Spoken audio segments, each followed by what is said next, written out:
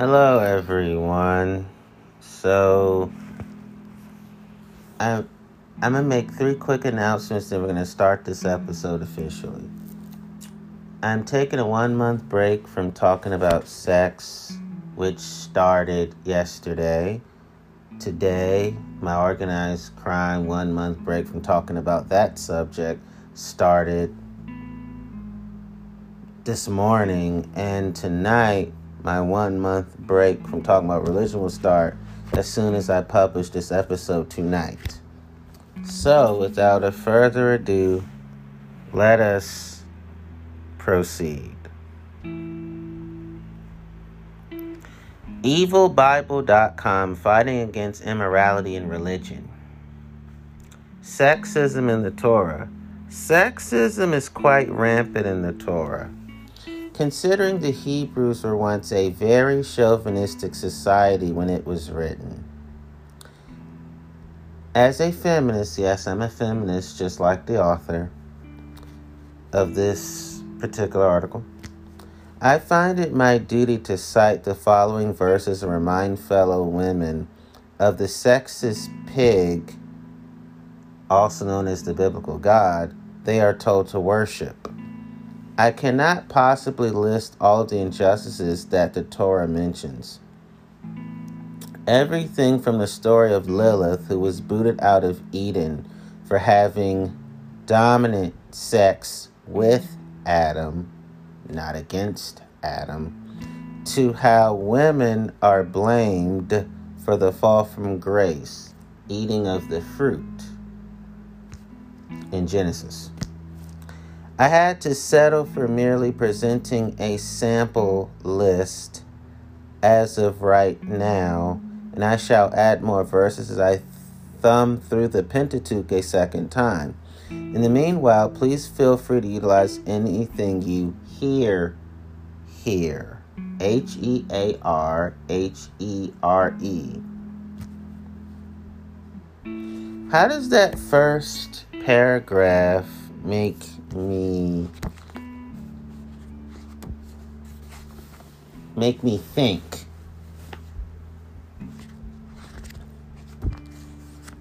I'm acknowledging that throughout history,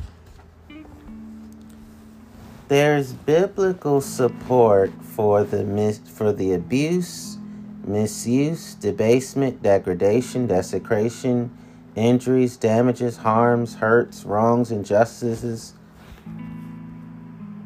insults, mistreatment, violations, malevolence, mishandling, mismanagements, pollutions, defilements, perversions,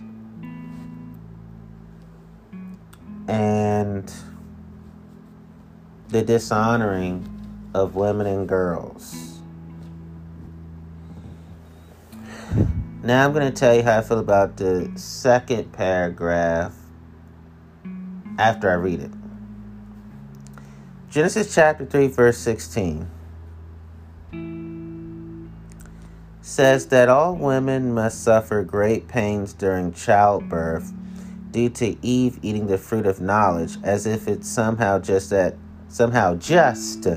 that humans should pay for their ancestors' sins, nor is a woman dying in labor somehow befitting of a crime she did not commit. The verse finishes off by saying a husband shall, quote unquote, rule over his woman, stripping us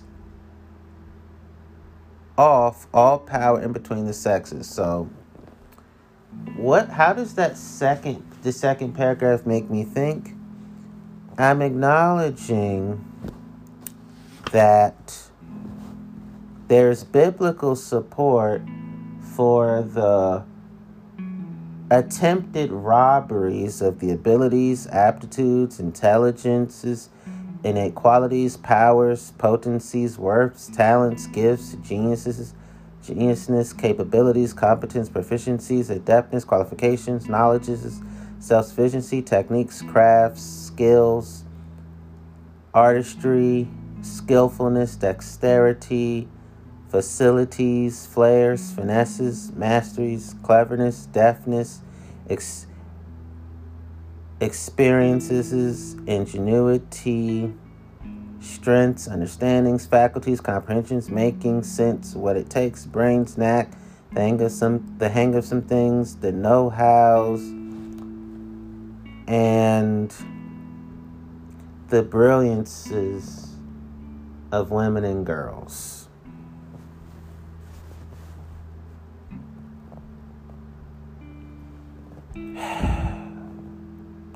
Genesis chapter 19, verse 8 tells of a man named Lot who offered his daughters to a crowd of would-be angel rapers.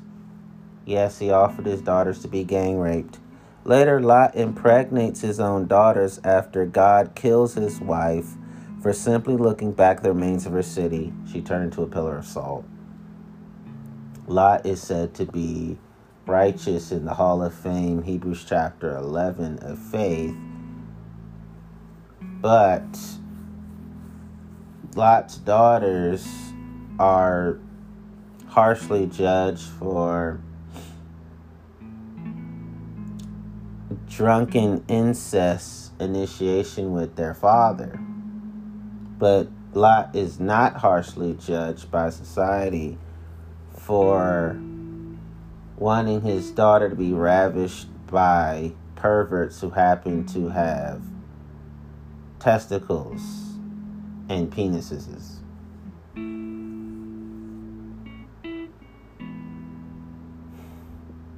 So there was rape culture when it came to Lot that I think he instilled in his daughters. Because his daughters didn't get the help they needed, they perpetuated the incestuous sexuality with their dad because he may have initiated incestuous sexuality against them first. And when I say incestuous sexuality, rape in the form of incest. That's what I'm saying. And so how does all these things in the second paragraph make me think? I recognize that there's biblical support for making women and girls feel abandoned, deserted, desolate, destitute, desperate, empty, unused, vacated, left, neglected, relinquished, lonely, forsaken, solitary, hopeless, cast off, cast aside, cast away, forgotten, shunned, forlorn, avoided, outcast, rejected, helpless, unfortunate, alone, discarded, scorned, lost, doomed, friendless, wretched, thrown overboard, out on a limb, waiting at the church, left in the lurch, in the cold, left holding the bag. Genesis chapter 38, verses 16 through 24 tells a very interesting story of a man named Judah whom lived with his widowed daughter-in-law. His daughter-in-law was grieving and wearing the veils of mourning, while Judah, a rather stupid-ass motherfucker, mistook for the clothing of a sex worker that would have been called a prostitute back then. But we call her sex worker now. He ended up impregnating his daughter-in-law and she left the city. On a later date, Judah seized the young woman again and demanded she be burned for being a sex worker. He called her a prostitute. Here is for people who don't get sarcasm. We're not justifying this. That's why the term sarcasm, I just used it. It says, I like how only the woman is punished when they both engaged in the sexual act. It wasn't until Judah recognized the woman as his daughter-in-law and she was with his child that he decided not to kill her. Basically, Judah can commit incest, use a sex worker, he called her a prostitute, in his mistaken perception, and impregnate a much younger woman, yet he thinks she is the one deserving of death. So how does this third... Actually, how does this fourth paragraph make me think? I come to recognize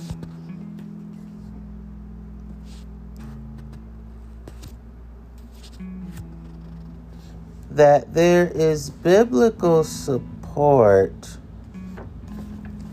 for making women and girls feel accused, arraigned, indicted, incriminated, charged with, under suspicion, alleged to be guilty, apprehended, held for questioning, liable, involved, under attack, under fire, implicated.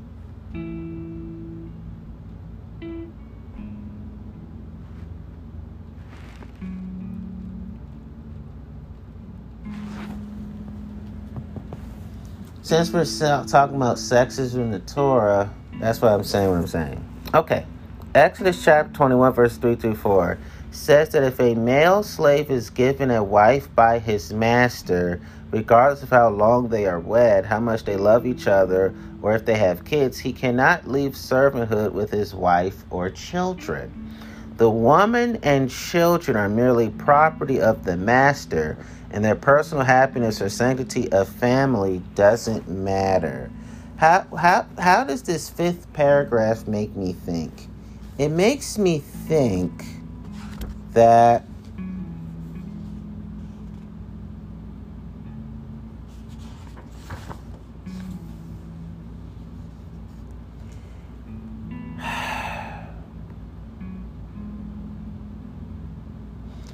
there's biblical support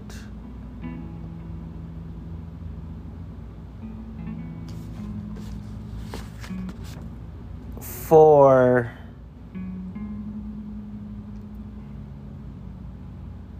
the abnormalities of trauma, the peculiarity of trauma, the malformation of trauma.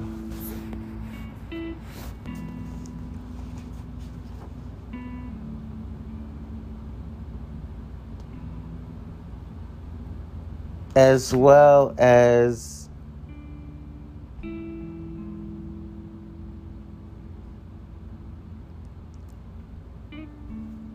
the incompetence of trauma, the ignorance of trauma, the inexperience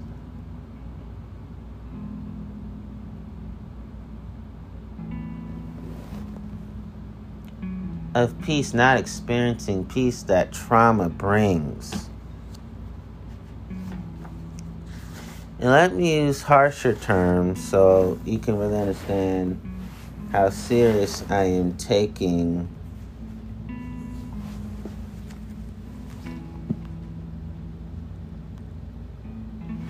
these words.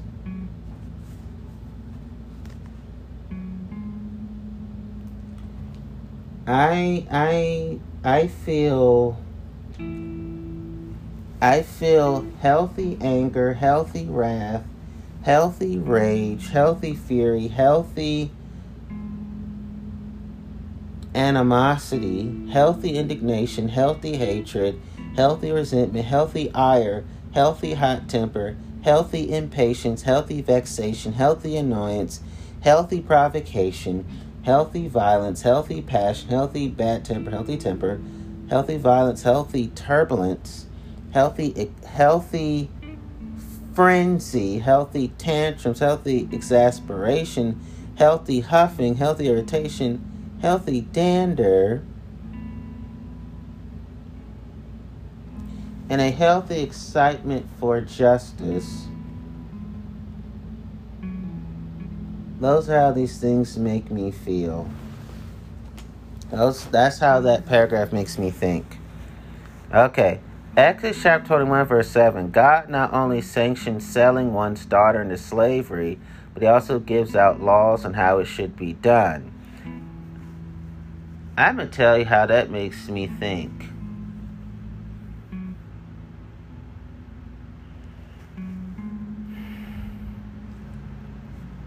I feel heartbroken. I feel melancholy. I feel pissed the fuck off. I feel unpleasant amazement. I feel befuddlement. I feel bewilderment. I feel confusion. I feel concern. And I feel like I've been gut punched repeatedly and endlessly. Exodus chapter 21 verse 10, God ordains men taking several wives and even sets up laws as to how multiple wives should be handled.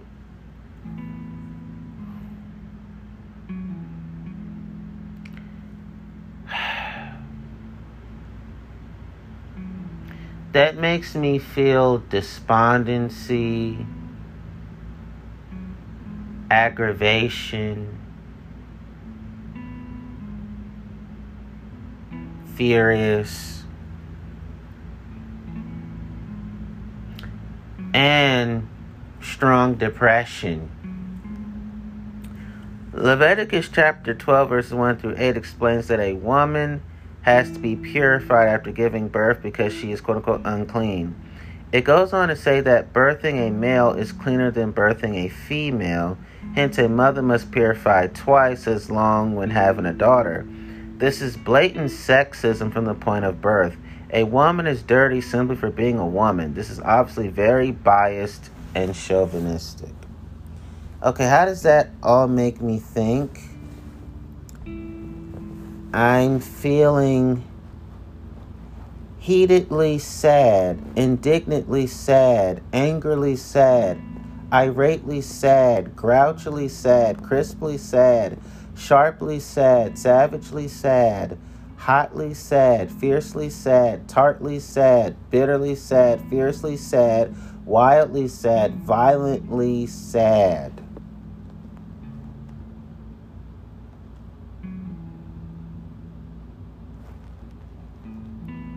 Leviticus chapter 15, verses 19 through 30 explains that a woman having her menstruation must be avoided to the point of not even touching what she has touched. It is quite curious that women are punished for simply having a biological function that quote-unquote God claims to have created. What is so just about vilifying what you created? How does all that make me feel? I feel anger. I feel enraged. I am irritated, I'm annoyed, and I'm infuriated.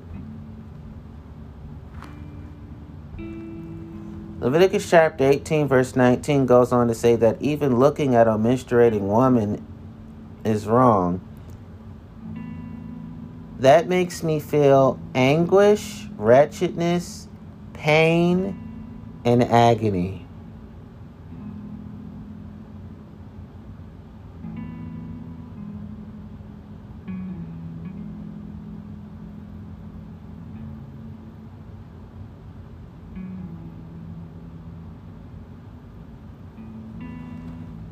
Leviticus chapter 21 verse 9 explains that unchaste daughters of priests must be burnt to death.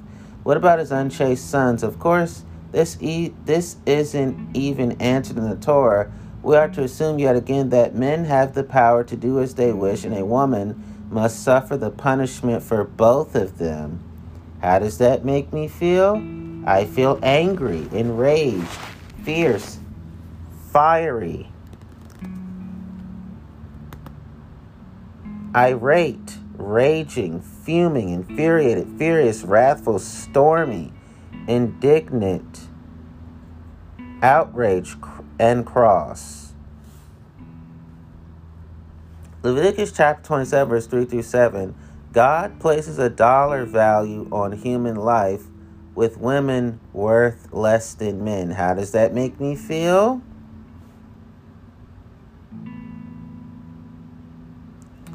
I feel vexed, resentful, irritated, bitter, ferocious, offended, sullen, annoyed, provoked, and displeased. Numbers chapter 1 verse 2 is the basis for the sexism that remains rampant today. In this verse, Moses takes a poll of all the men who are able to fight in war. Women aren't even counted in the census. Apparently back then, just like today, us women are considered the weaker species and unable to battle. Let's not forget that during the time the Pentateuch was written, women in pagan cultures were feared and revered as the more powerful species. It is because of this patriarchal religion and its offshoots that we have been reduced to cowering subhumans. How does all this make me feel? I feel riled, affronted, huffy, hostile, rabid, mad, hot under the collar, boiling, steamed up at the boiling point, with my back up, fit to be tied, all worked up in arms. That's how all the sexism is against women and girls is making me feel.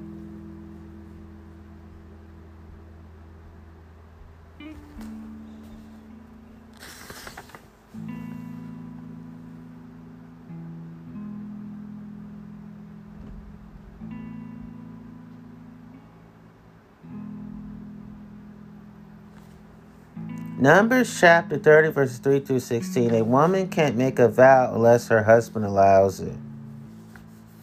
How does that make me feel? It makes me feel this heavy presence of woe, sorrow, and makes me want to go suffer from a crying spell. That's how heavy-hearted and heavy-laden I feel. Numbers chapter 31 verses 14 through 18. Moses tells his men to kill all the males, non-virginal women, elderly, and children of the Midianite tribe. Of course, the virgin women are kept for raping. If you read later down in the scripture, God states that the Jews cannot even marry a Midianite woman, with the exception of Moses. Hence, these women who were captured were repeatedly raped and impregnated, and they weren't even allowed a marital status in which to protect them. How does all this make me feel? It's all annoying, irritating, bothersome, vexatious, disturbing, worrisome, burdensome, and troublesome. It bothers me, it troubles me, and it's pestering to me.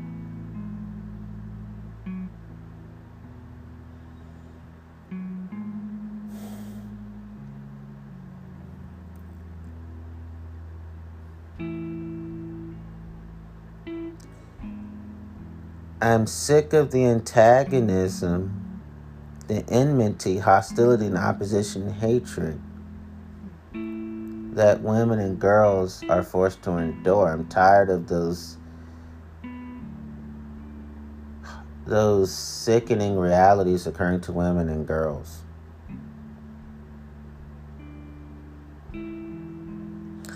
Deuteronomy chapter 20 verses 13 through 15 says, kill all the men and boys in the cities that God delivers into your hands, but keep the women for raping. How does all this make me feel? I feel annoyance, a feeling of annoyance, vexation, irritation, pique, uneasiness, disgust, and displeasure. Deuteronomy chapter 21, verse 11 through 14. If you see a pretty woman among the captives, then just take her home and go in unto her. How does all this make me feel? I feel provocation, nervousness, exasperation, indignation, touchiness, perturbation, moodiness, and mortification. Deuteronomy chapter 22, verse 5. Women that wear men's clothing are an abomination to the Lord. How does all that make me feel? I feel vexation, worry, distress, unhappiness, discontentment, heartache, misery, aches and pains, dissatisfaction and patience, and my pet peeves are being realized.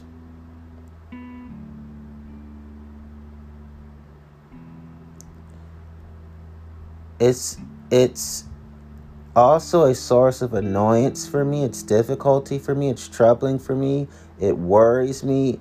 It's negatively those are all traumatic inconveniences, and they're all monstrous nuisances. Okay. When I say okay, meaning next paragraph, Deuteronomy chapter 22 verses 13 through 22 says, "Women, be sure to keep the tokens of your virginity. Otherwise, the men of your city may stone you to death." This does not apply to men, though, of course. What is interesting to note here is the actual wording. It says that if a man hateth his wife, he may say she did not have the tokens of her virginity. Since there is no way a woman can truly prove she had a hymen upon marriage, the word rests on the husband, and she can be disposed of simply when he tires of her. How does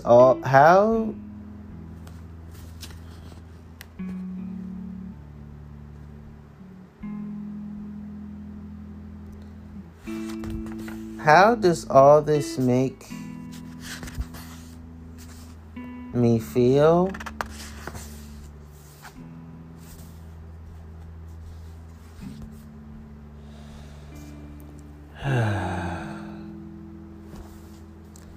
To be more forthcoming with you, it's all appalling, horrifying, shocking, dreadful, frightful, dismaying, and badly amazing.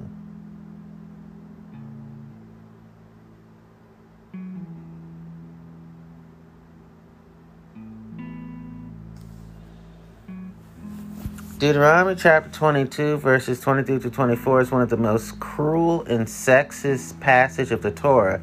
It says that women who are raped and fail to cry out loud in a populated area are most likely enjoying the attack, should be killed.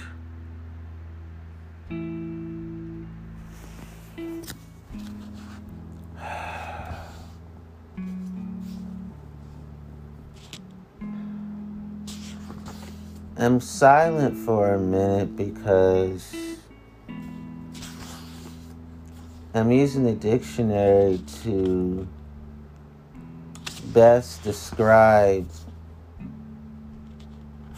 my feelings.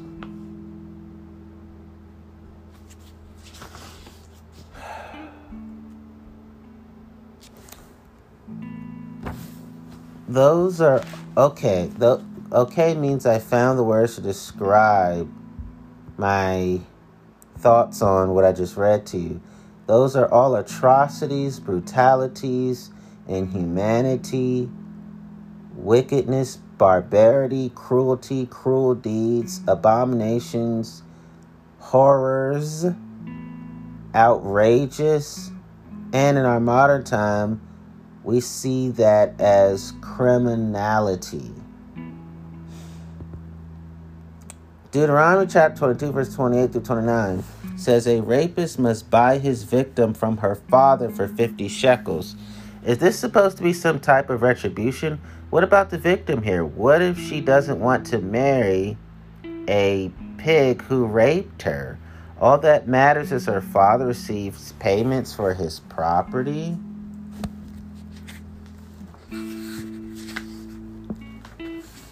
How does all of this makes me feel? It makes me feel bothered, annoyed, agitated, disturbed, and troubled.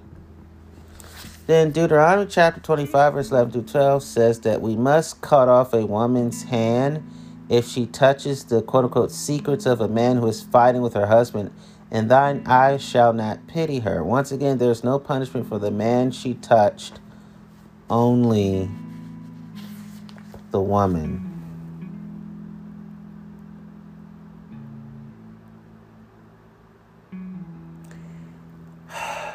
How does all this make me feel?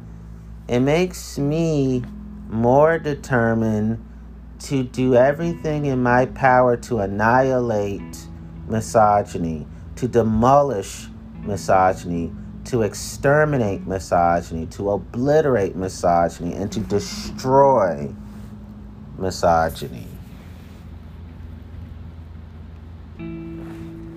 And that particular passage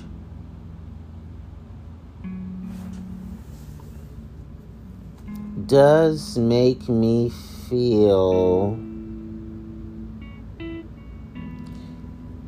anguish, great mental or physical pain, agony, to feel or cause to feel angst, A-N-G-S-T.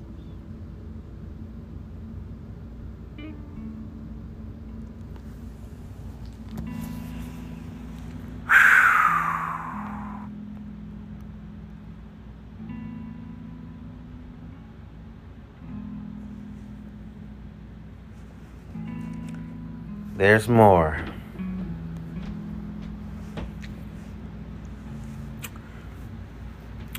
Now, as I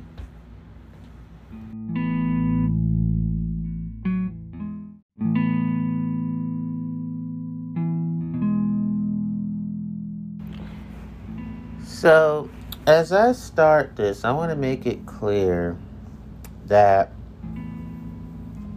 I reject what the Bible writers have to say about Jesus, because let's say Jesus was real. I don't have the evidence that says he is. I don't have the evidence for it, but let's just say he was real. I don't think the historical Jesus and the biblical Jesus are one and the same. I think the historical Jesus would do 100% well in our modern day. I think he would be as celebrated as Bernie Sanders and Elizabeth Warren is among us young people. I think he would think just like them. I think he would make the same and similar choices as they make. I think the historical Jesus was the Bernie Sanders and the Elizabeth Warren of his day. However, the biblical Jesus is depicted as someone that makes Christian nationalists dance for joy. So the historical Jesus and the biblical Jesus are never the same person. I'm denouncing the Bible writers' Christian nationalist version of Jesus. When I, alongside the author, criticize Jesus, we're talking about what the Bible writers had to say about them. The historical Jesus, he's not being denounced. Okay? So I need y'all to know the difference. Because what I'm about to say, I'm going there. And this is from evilbible.com, Fighting Against Immorality and Religion. What would the biblical Jesus do? I'm going to say biblical Jesus so you understand one more time. The historical Jesus, let's say if he existed, he would also be a human rights movement champion. Sadly, the biblical Jesus is not, because the biblical Jesus is somebody that dominion theology minded people want to throw a party in his honor. Let's go. What would biblical Jesus do? Advocate child abuse, murder, and other cruelties.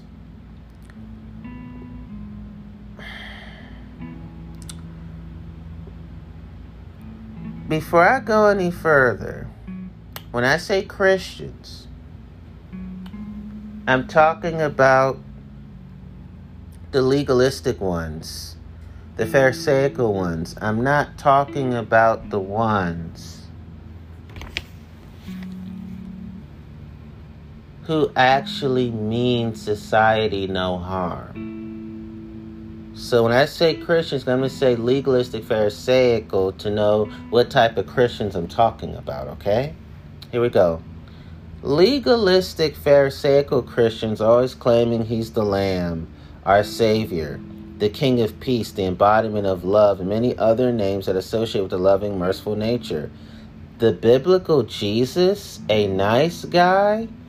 Not in my book, nor in any other person's who is capable of compassion and rationality.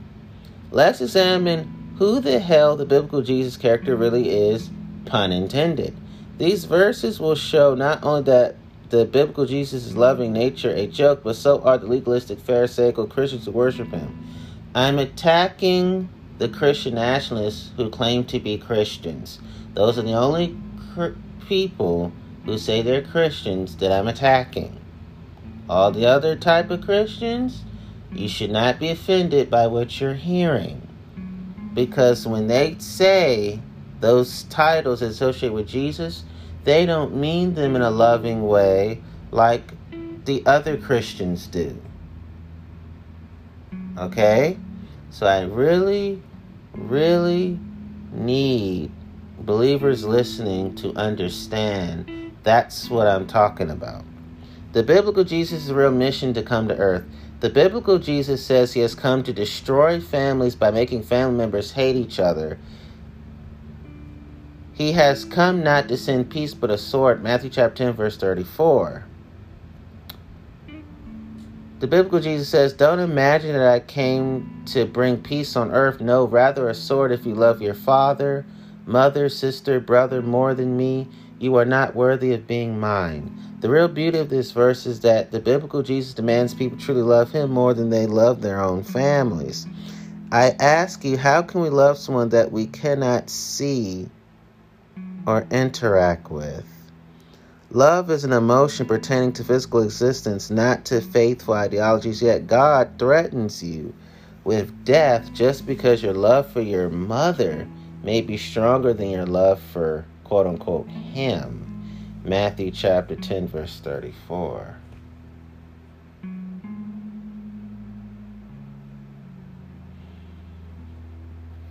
I feel emotional depletion and psychological depletion based upon those two passages I just read to you. That is how woeful my heart is when it comes to those things. Families will be torn apart because of the biblical Jesus. Brother shall deliver up the brother to death, and the father the child, and the children shall rise up against their parents and cause them to be put to death. Matthew chapter 10, verse 21.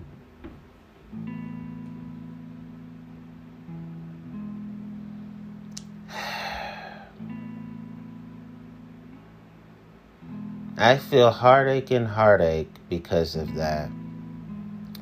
The biblical Jesus strongly approves of the law and the prophets. He hasn't the slightest objection to the cruelties of the Old Testament. Matthew chapter 5, verse 17.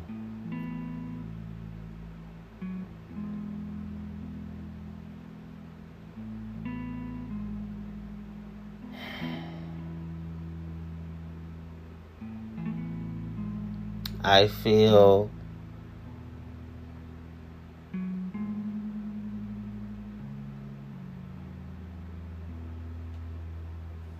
that these are all, that's just,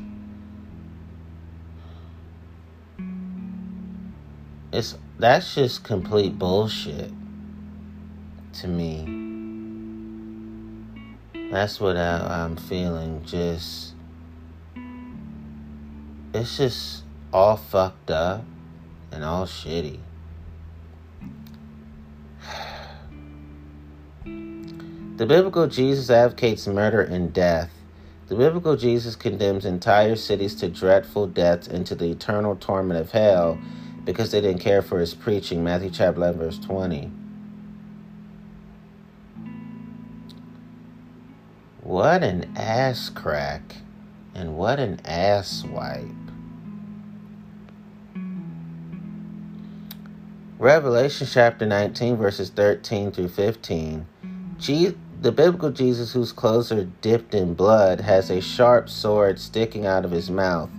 Thus attired, he treads the winepress of the wrath of God. The winepress is the actual press that humans shall be put into so that we may be ground up.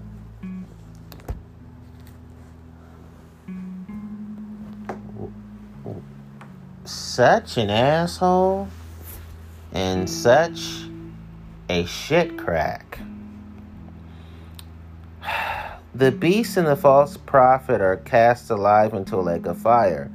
The rest of us, the unchosen, will be killed with the sword of the biblical Jesus, and all the fowls were filled with their flesh. Revelation chapter 19, verse 20 through 21.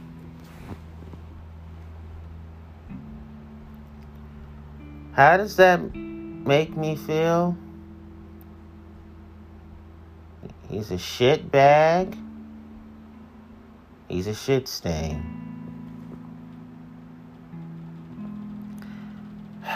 The biblical Jesus says he's the only way to salvation, yet he purposely delusions us so that we will go to hell. The biblical Jesus explains that the reason he speaks in parables is so that no one will understand him, lest they should understand and should be converted. I should heal him. Matthew chapter 13, verses 10 through 15. Mark chapter 4, verses 11 through 12 says, Jesus explains why he speaks in parables to confuse people so they will go to hell. How does all those things make me feel? He's a pile of shit and he's a piece of shit. The biblical Jesus advocates child abuse. The biblical Jesus is criticized by the Pharisees for not washing his hands before eating.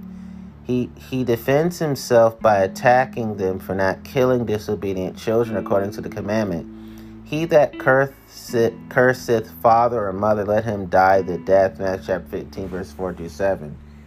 The biblical Jesus is pure evil. Matthew chapter 19, verse 29. Abandon your wife and children for Jesus, and he'll give you a big reward.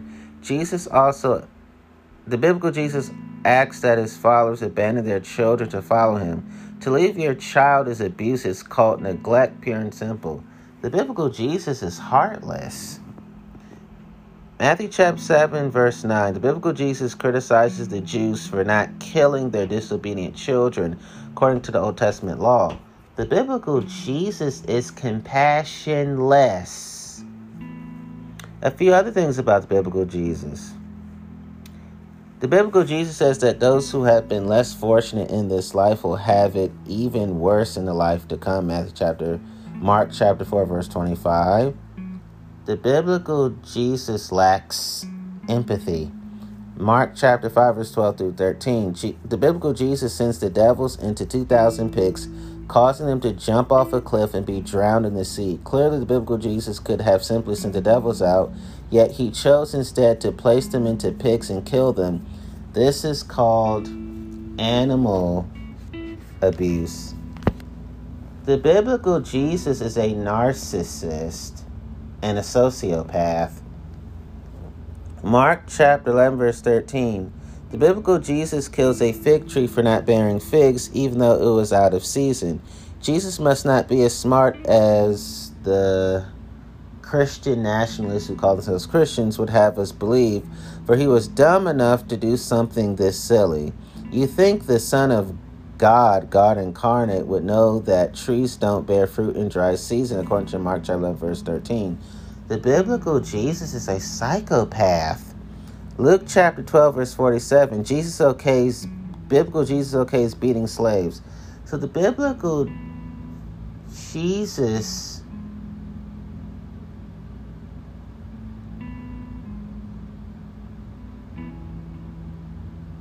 is a blood-sucking vampire who likes to drain the life out of people.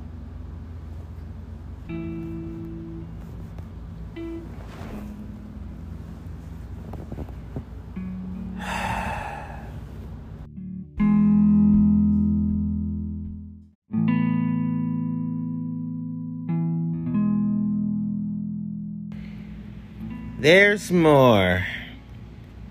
I really have to do this one. EvilBible.com, Fight Against Immorality and Religion. We're referring to the biblical God, okay? I think if there was or is a real God, that God actually has none of the schizophrenic and bipolar attributes of the biblical one. I think if there's a God,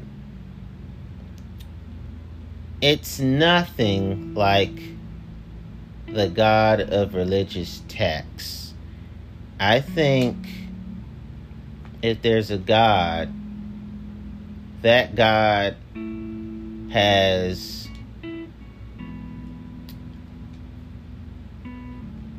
all the redeeming qualities that all of the gods of all the religious texts severely, extremely lack. So, the biblical God is impossible. Here's the introduction.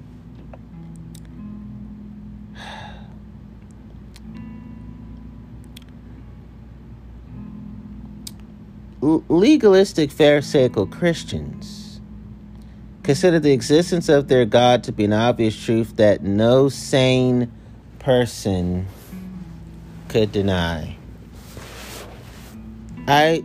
Just like the author, I too strongly disagree with this assumption, only because evidence for the existence of this presumably ubiquitous yet invisible deity they refer to as God is lacking beyond measure and beyond compare, but because the very nature that these legalistic Pharisaical Christians attribute to this biblical God is very much self-contradictory.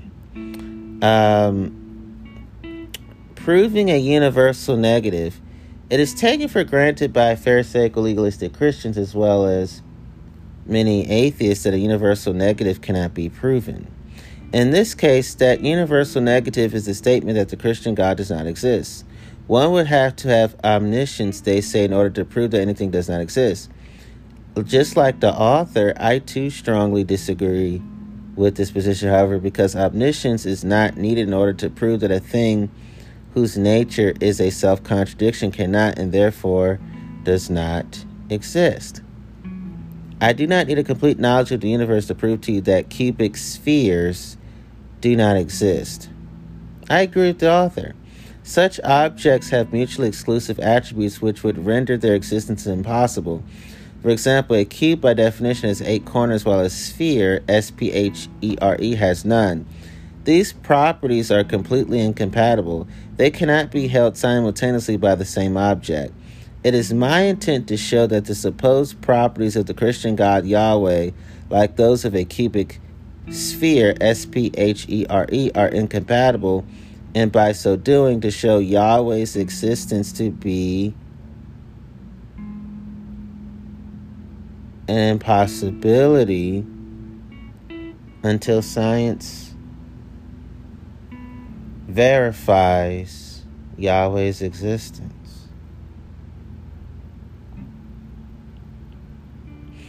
So for every word the author is saying, I'm strongly agreeing with. Defining the biblical God. Before we can discuss the existence of a thing, we must define it. Legalistic Pharisaical Christians have endowed their God with all the following attributes.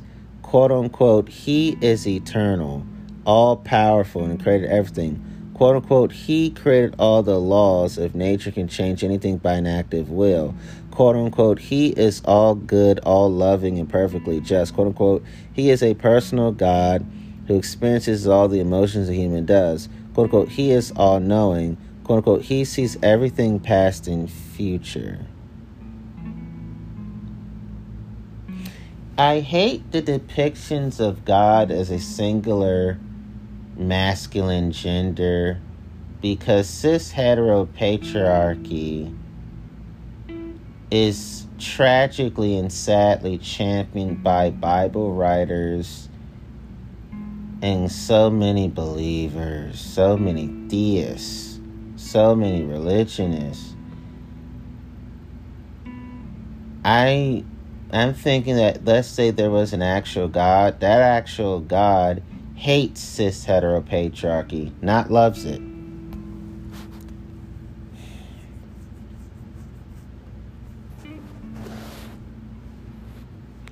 The biblical God's creation was originally perfect, but humans, by disobeying, quote unquote, him, brought imperfection into the world. Humans are evil and sinful. By the way, I think that original sin is bullshit because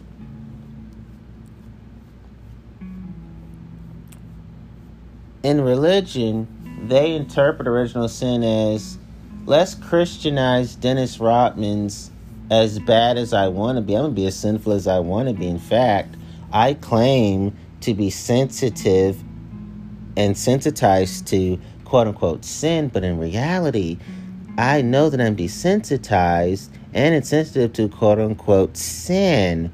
We're all born bad, so we can never take full responsibility or full accountability for our purposeful misdeeds. So we're off the hook. And so we can do as much evil and toxicity as we can because it's God's fault that quote-unquote he made us his dumpsters. And when we die, we'll be God's dumpster fires. Hell.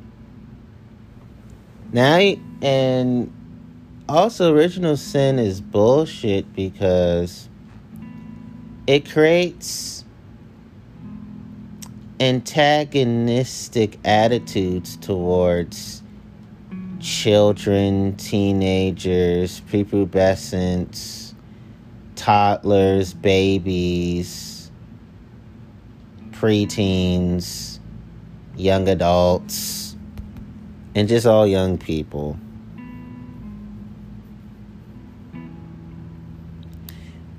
So according to conservative theology, which I hate, humans are evil and sinful and must suffer in this world because of their sinfulness. God gives humans the opportunity to accept forgiveness for their sins, and all who do will be rewarded with eternal bliss in heaven. But while they're on earth, they must suffer for his sake. All humans who choose not to accept his forgiveness must go to hell and be tormented for eternity.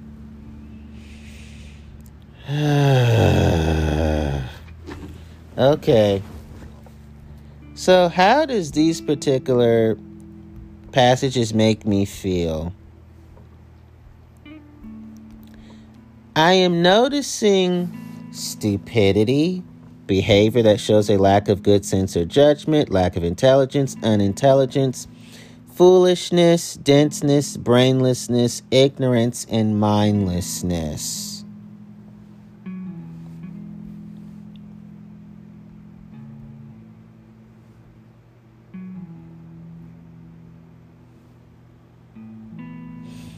But the biblical God, based upon what I've seen, especially the championing of both genocide and slavery, he comes off all bad, all hateful, and 100% unjust. He comes off all temporal, all powerless, and incapable of creating anything.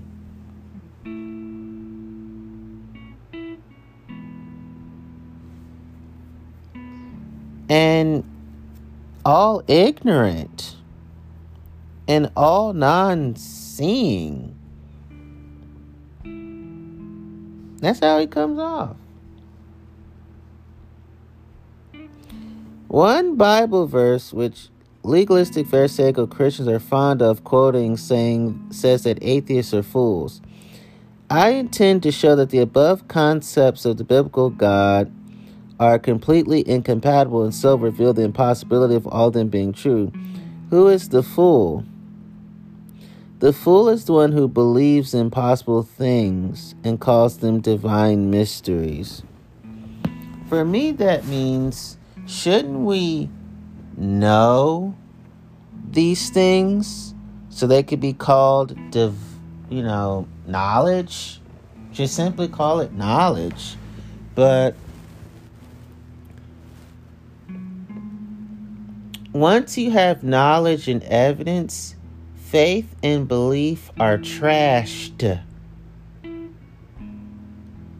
And once you have certainty and security, hope and trust are dashed. Here we go.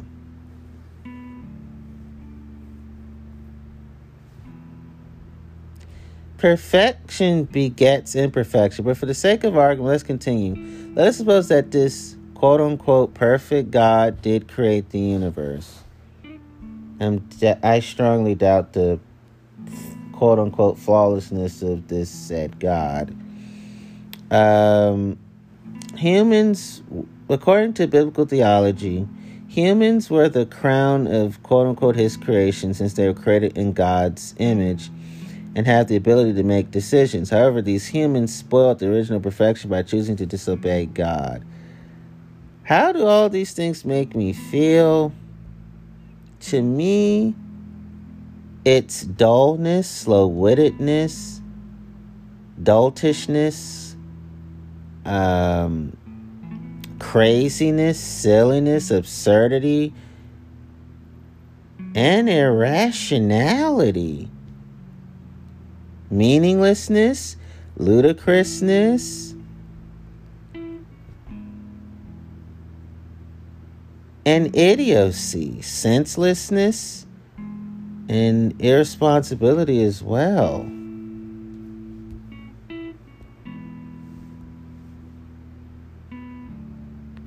What? If something is perfect, nothing imperfect can come from it. Someone once said that bad fruit cannot come from a good tree, and yet this quote-unquote perfect God created a quote-unquote perfect universe which was rendered imperfect by the quote-unquote perfect humans. The ultimate source of imperfection surely must be the biblical God. What is perfect cannot be imperfect, so humans must have been created imperfectly.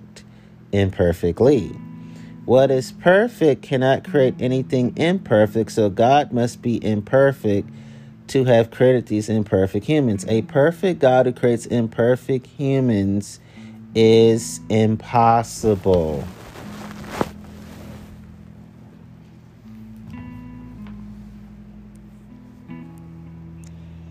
And all I can say is I strongly agree and I strongly concur.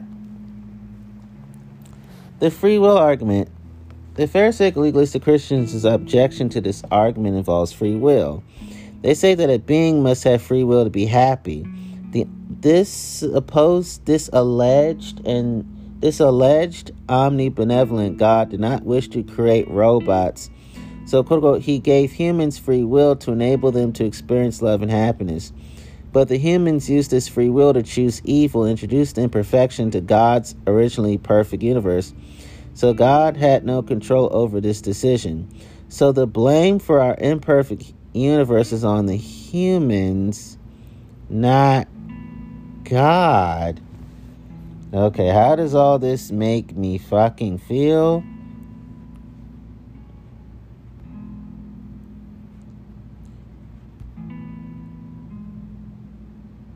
It's all illogical, all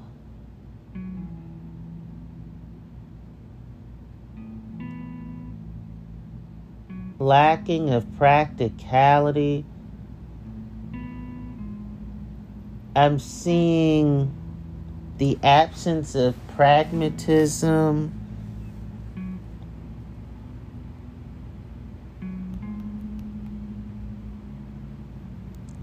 It's all insane and deranged.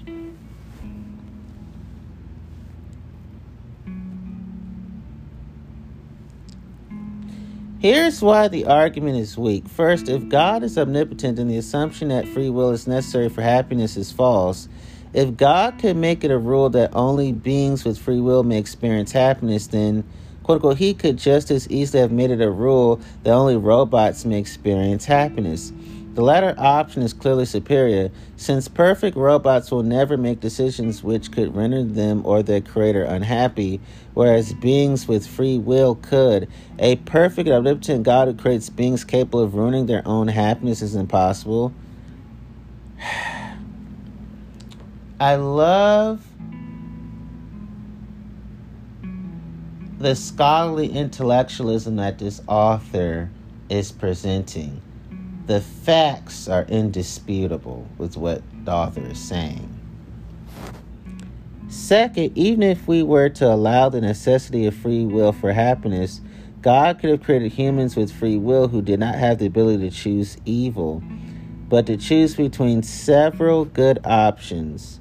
Third, God supposedly has free will, yet he does not make imperfect decisions. If humans are miniature images of God, our decisions should likewise be perfect. Also, the occupants of heaven, who presumably must have free will to be happy, will never use that free will to make imperfect decisions. Why would the originally perfect humans do differently? The point remains.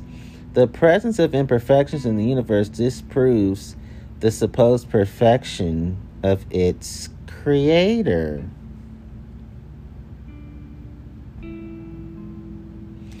This author is speaking truths. And this author,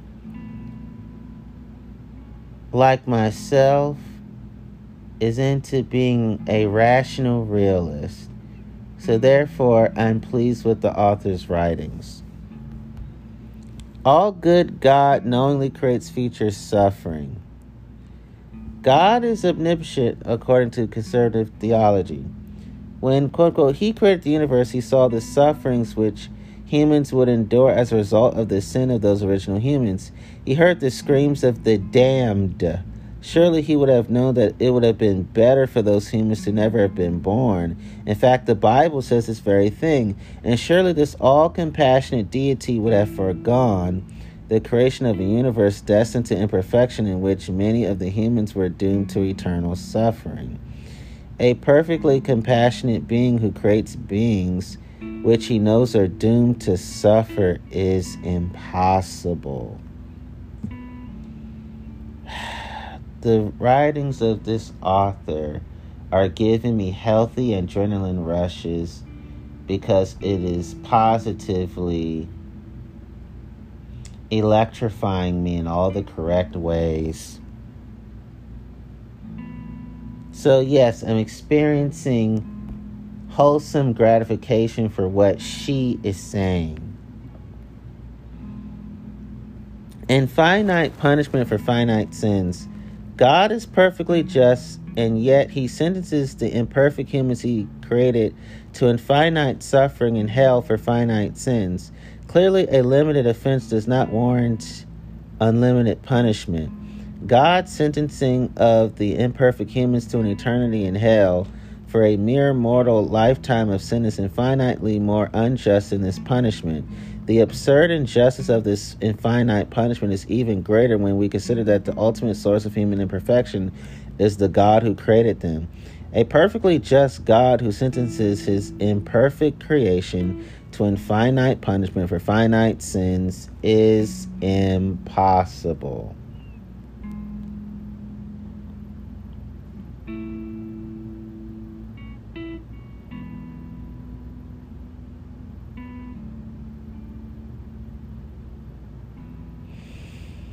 I'm well pleased with this author.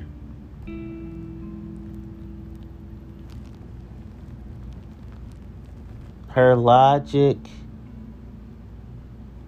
puts a genuine smile on my face. Belief more important than action. Consider all of the people who live in the remote regions of the world who have never even heard the quote-unquote gospel of Jesus Christ. Consider the people who have naturally adhered to the religion of their parents and nation as they had been taught to do since birth. If we are to believe the Pharisaic legalistic Christians, all these people will perish in the eternal fire for not believing in Jesus. It does not matter how just, kind, and generous they have been with their fellow humans during their lifetime. If they do not accept the gospel of Jesus, they are condemned. No just God would ever judge a person by their beliefs rather than their actions.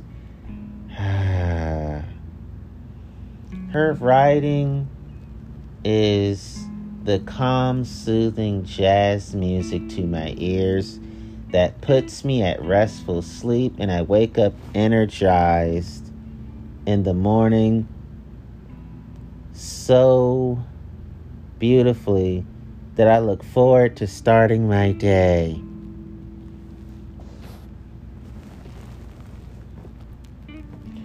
Perfection's imperfect revelation. The Bible is supposedly God's perfect word, which it's not. It contains instructions to humankind for avoiding the eternal fires of hell. How wonderful and kind of this God to provide us with this means of overcoming the problems for which he is ultimately responsible. The all-powerful God could have, by a mere act of will, eliminated all of the problems we humans must endure, but instead, in quote-unquote, his infinite wisdom, he has opted to offer this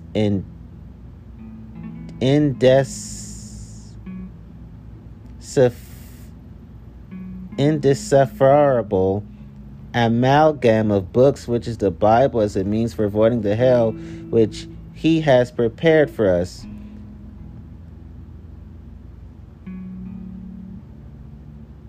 The all-powerful God could have, by a mere act of will, eliminated all the problems we humans must endure, but instead, in quote-unquote, his infinite wisdom, he has opted to offer this indecipherable amalgam of books, which is the Bible, as a means for avoiding the hell which, quote-unquote, he has prepared for us.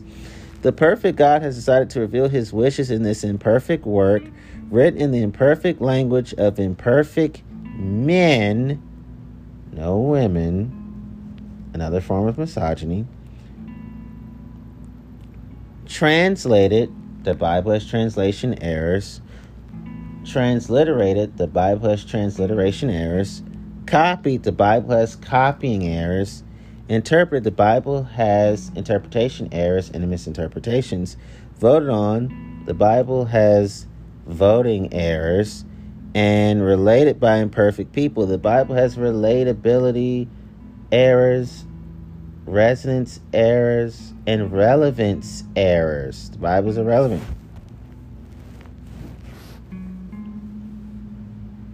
And versions, the Bible has versions errors too. No two people will ever agree what this, the author and I are saying this sarcastically, perfect word of God is supposed to mean, since much of it is either self-contradictory or obscured by enigmatic symbols. I would say that the Bible is self-contradictory and the Bible is obscured by enigmatic symbols.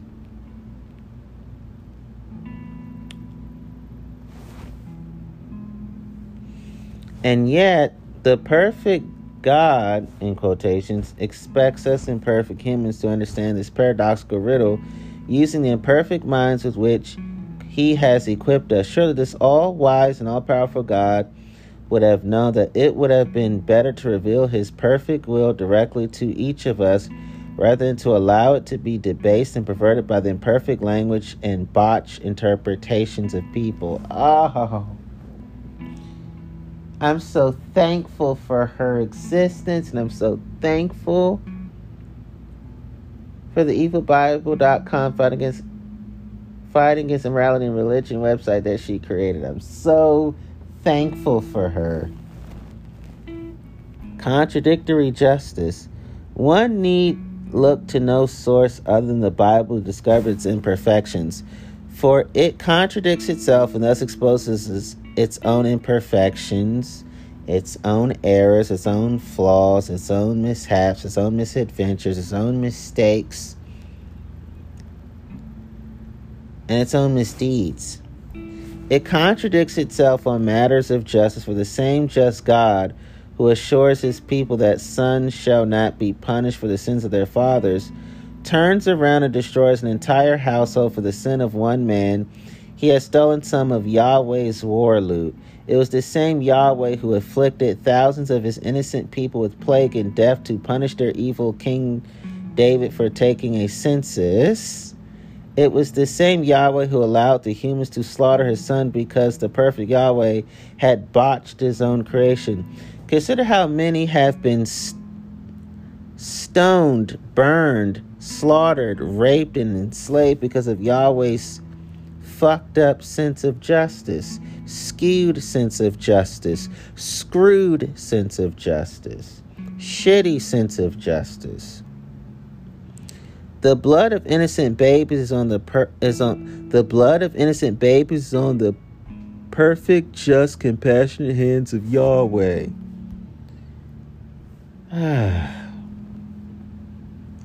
I'm liberating myself the more I'm reading this to you all.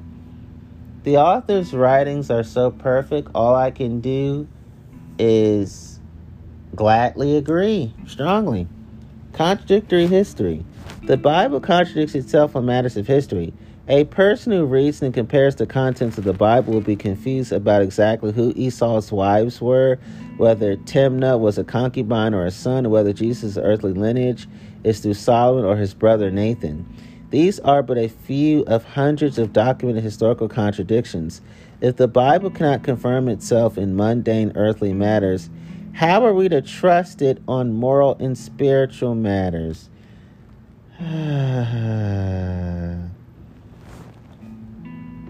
Reason is the author's best friend and mine too. We share the same best friend named Reason. Reason is doing us damn good. Unfulfilled prophecy. The Bible misinterprets its own prophecies. Read Isaiah chapter 7 and compare it to Matthew chapter 1 to find but one of many misinterpreted prophecies of which Christians are either passively or willfully ignorant. The fulfillment of prophecy in the Bible is cited as proof of its divine inspiration, yet here is but one major example of a prophecy whose intended meaning has been and continues to be twisted to support subsequent absurd and false doctrines. There are no ends to which the credulous will not go to support their feeble beliefs in the face of compelling evidence against them. The Bible is imperfect. It only takes one imperfection to destroy the supposed perfection of this alleged word of God. The Bible is not the word of God. And there are believers who say, well, the Bible is the word of God. No, it's not. Didn't Jesus allegedly claim that he is the word of God?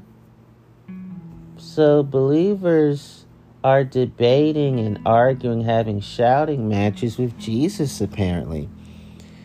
Many have been found. Many imperfections have been found in the Bible.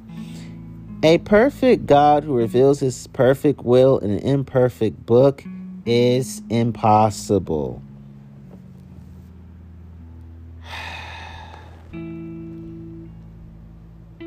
I am thankful for the competence of the intelligence of this author. The omniscient changes the future. A God who knows the future is powerless to change it. An omniscient God who is all-powerful and free-willed is impossible. The cleverness of the author's brilliance is a form of good sweetness to me. The omniscient is surprised. A God who knows everything cannot have emotions. The Bible says that God experiences all the emotions of humans, including anger, sadness, jealousy, vengeance, and happiness. We humans experience emotions as a result of new knowledge. A man who had formerly been ignorant of his wife's infidelity will experience the emotions of anger and sadness only after he has learned what had previously been hidden. And to keep this from being heteronormative, a person who had formerly been ignorant of their spouse's infidelity will experience the emotions of anger and sadness only after he has learned what had previously been hidden. And to make this inclusive of LGBTQIA+, a woman who had formerly been ignorant of her wife's infidelity will experience the emotions of anger and sadness only after she has learned what had previously been hidden. A man who had formerly been ignorant of his husband's infidelity will experience the emotions of anger and sadness only after he has learned what had previously been hidden.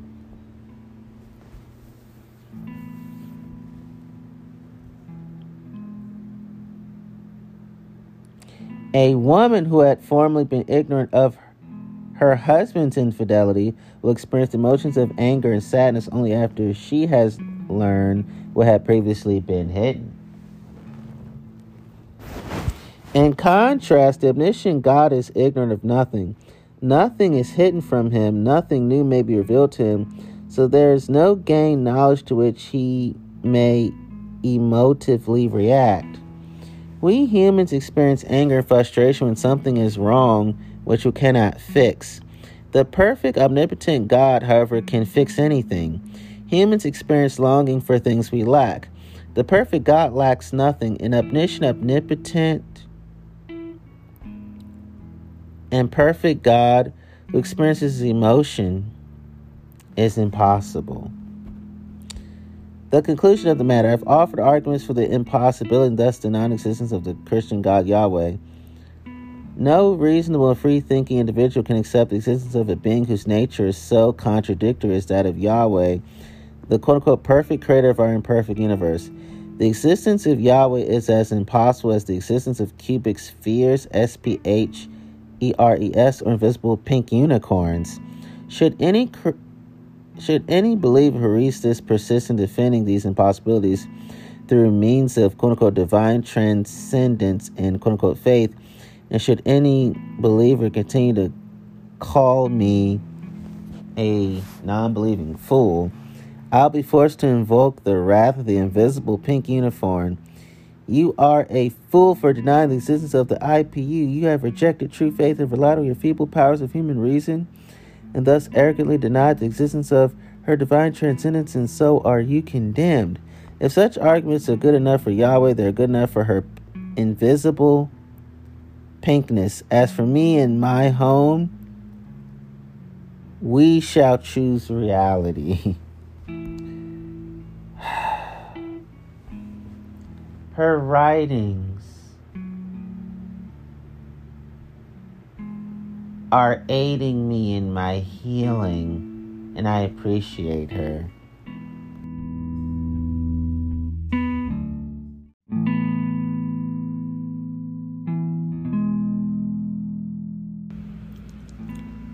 I'm going to let you know in advance that I strongly agree with the author on everything she says. So if you hear me reading, you're hearing me agreeing.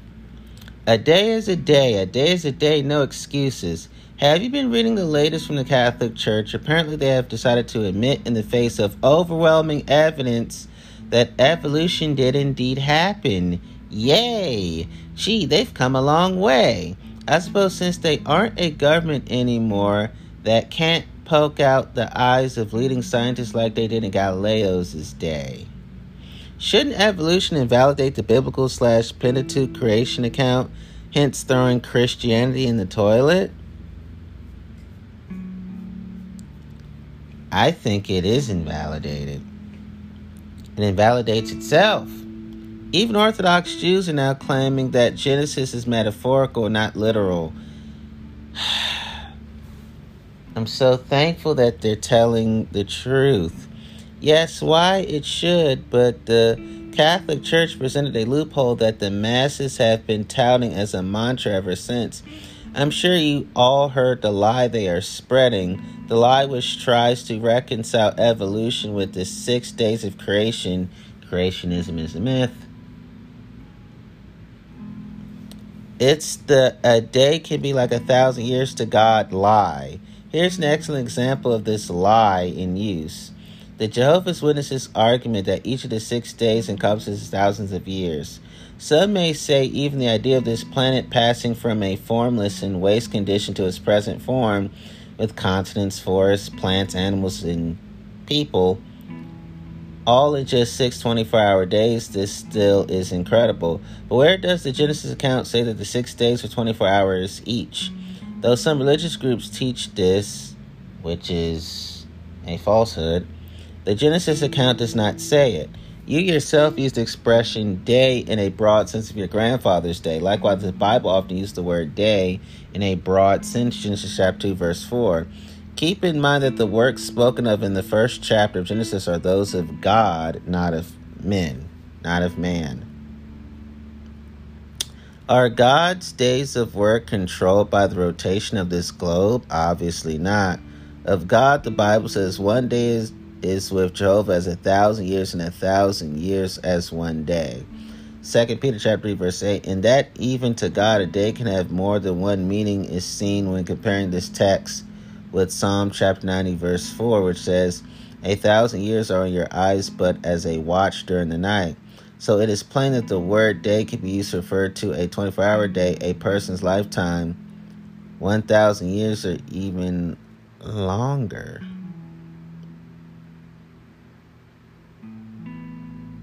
Is the Bible really the word of God? Page chapter 18, verse 19. So, of course, I'm disliking right now what I'm reading to you. And what I'm about to read to you next explains why. You free thinkers reading this are surely nodding your head, knowing the fault in this circular reasoning. Yes. That's why I'm nodding my head. You believers reading this are probably still clinging to the mantra like a pedophile to a 6-year-old boy. Damn. In religion, there are child sex rings and adult human trafficking. No matter how hard you try to hold on to the biblical Jesus, I'm going to blow a hole through your lie and spread its shortcomings to everyone I meet. We all know I find it my self-appointed duty to expose the Christian/Jesus Jewish scriptures, which is precisely what I'll do right now. Oh, I'm so thankful. And I was not being insensitive when I talked about the pedophile 6-year-old boy. That is a extremely strong example of how harmful unnecessary stubbornness can be. Okay, here we go. Fact. The world is at least 4.6 billion years old. The Bible claims to be approximately 6,500. Christians try to argue this by saying the usage of the word day in Genesis is actually a term for thousands of years in time. This quote-unquote rationalization, they believe, can help evolution be accepted into the Bible. In other words, Christians are trying to say that the word day is not meant to be as a 24-hour period. This idea is completely false and implausible, not plausible. All it takes is a little research into the meaning of the word Hebrew word for day and the usage of it inconsistency. Of course, it should be common knowledge that the first 5 books of the Hebrew. Of course, it should be common knowledge that the first 5 books of the Old Testament were written in Hebrew. The Hebrew word for day used in Genesis' account is yom, Y-O-M, which is a definite 24-hour period. Christians attempt to say that because there's no sun until the 4th day, that the word yom is null and void. This can't be, for the Lord claimed there was light, a morning and evening prior to the sun being created. Hence, the sun was not even needed. Also note another contradiction here that Christians/Jews refuse to notice. They'll claim the word yom is void because there's no sun, yet that would mean that there couldn't have been light or way to decipher between morning and evening. Oh, so the word is indecipherable. Okay, got it. For the last article. Okay. They'll claim the word yom is void because there's no sun, yet that would mean that there couldn't have been a light or way to decipher between morning and evening. Obviously, this is a major scientific blunder on Jehovah's behalf. No. Now this fact alone pretty much blows the shit out of the Bible, but let's pretend to accept the word yom is really meant for eons of time. How then can we reconcile the following? Number 1, if a day isn't an error, why are an evening and a morning even mentioned? Actual days must be intended. Otherwise, men who lived hundreds of years, example Seth and Noah, would really have lived millions of years. If a day is an era, then a year must be tremendously long, perhaps encompassing hundreds of millions of years.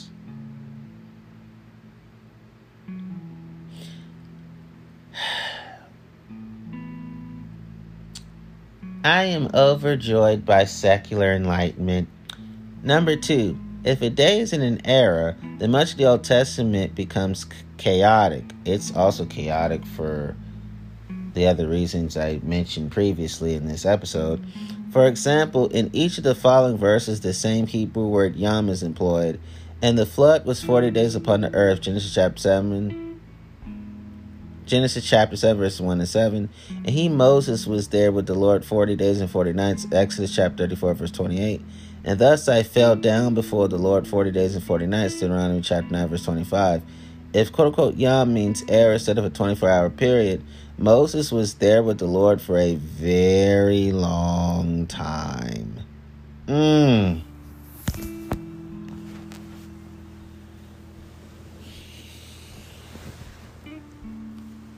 Now you're understanding more why I believe in applying intellect to reality. Number 3, if a day means more than 24-hour period, then how are we to interpret the following verses as well as the scores of others? 6 days shalt thou labor and do all thy work, but the 7th day is the Sabbath. In it thou shalt not work. For in 6 days the Lord made heaven and earth, and rested the 7th day. Exodus chapter 20, verse 9 through 11. 4, Genesis chapter 1, verse 16, and God made 2 great lights, the greater light to rule the day and the lesser light to rule the night. States the sun rules the day and the moon rules the night. This obviously is referring to time as we know it, times with days that are 24 hours long, with daylight ruling half of each. 5, Adam was made on the 6th day, Genesis chapter 1, verses 26 to 31, which is supposedly thousands of years long. This was followed by the 7th day, which was also thousands of years long. Following the 7th day, Adam fell into sin and was expelled from the garden. This would mean Adam lived thousands of years, which is false since he died at age 930, according to Genesis chapter 5, verse 5. 6, Genesis chapter 1, verse 5, surely speak of literal day and literal night, and the inference from the statement, and the evening and the morning were the first day, is that it was a literal day of evening and morning, 24 hours. There is no biblical evidence that the days of this chapter were longer periods. Number 7, if we do try to buy into what the Jehovah's quote as a day can be 1,000 years, even this isn't sufficient enough time, for the earth is at least 4.6 billion.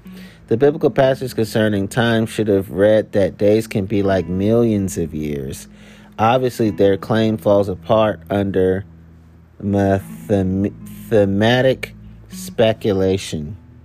Obviously, their claim falls apart under mathematic speculation. For those of you Christians who are still clinging to the idea that evolution can be reconciled with the Bible, take a little advice from one of your own brethren on the matter. The following is a Christian author who admits that the word yom does mean a 24-hour period in the creation account. The Hebrew word for day is yom, and this word can occasionally be used to mean an indefinite period of time if the content warrants. And the overwhelming preponderance of its occurrences in the Old Testament, however, it means a literal day. Still further, the plural form of the word Hebrew yamin is used over 700 times in the Old Testament and always, without exception, refers to literal days. The Bible has the answers. Henry Morris, page 94. Obviously, even creationist Morris admits the idea that each day represented an era is ridiculous. Not only is the day-age theory unacceptable scripturally, but it also is grossly in conflict with a geological position with which it attempts to compromise.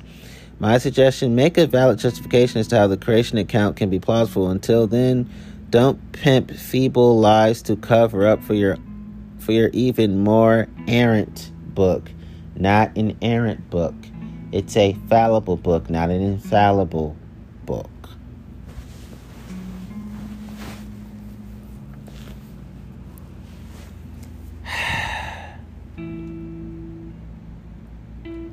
Logic is lovely. That's all I can say in response to this author.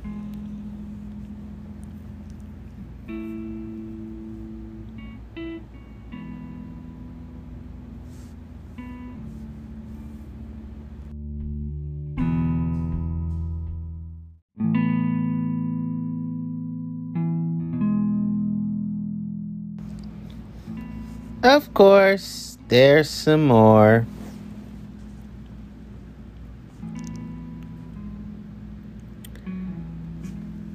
Evils of the Torah. Evils, atrocities, injustices of the Torah.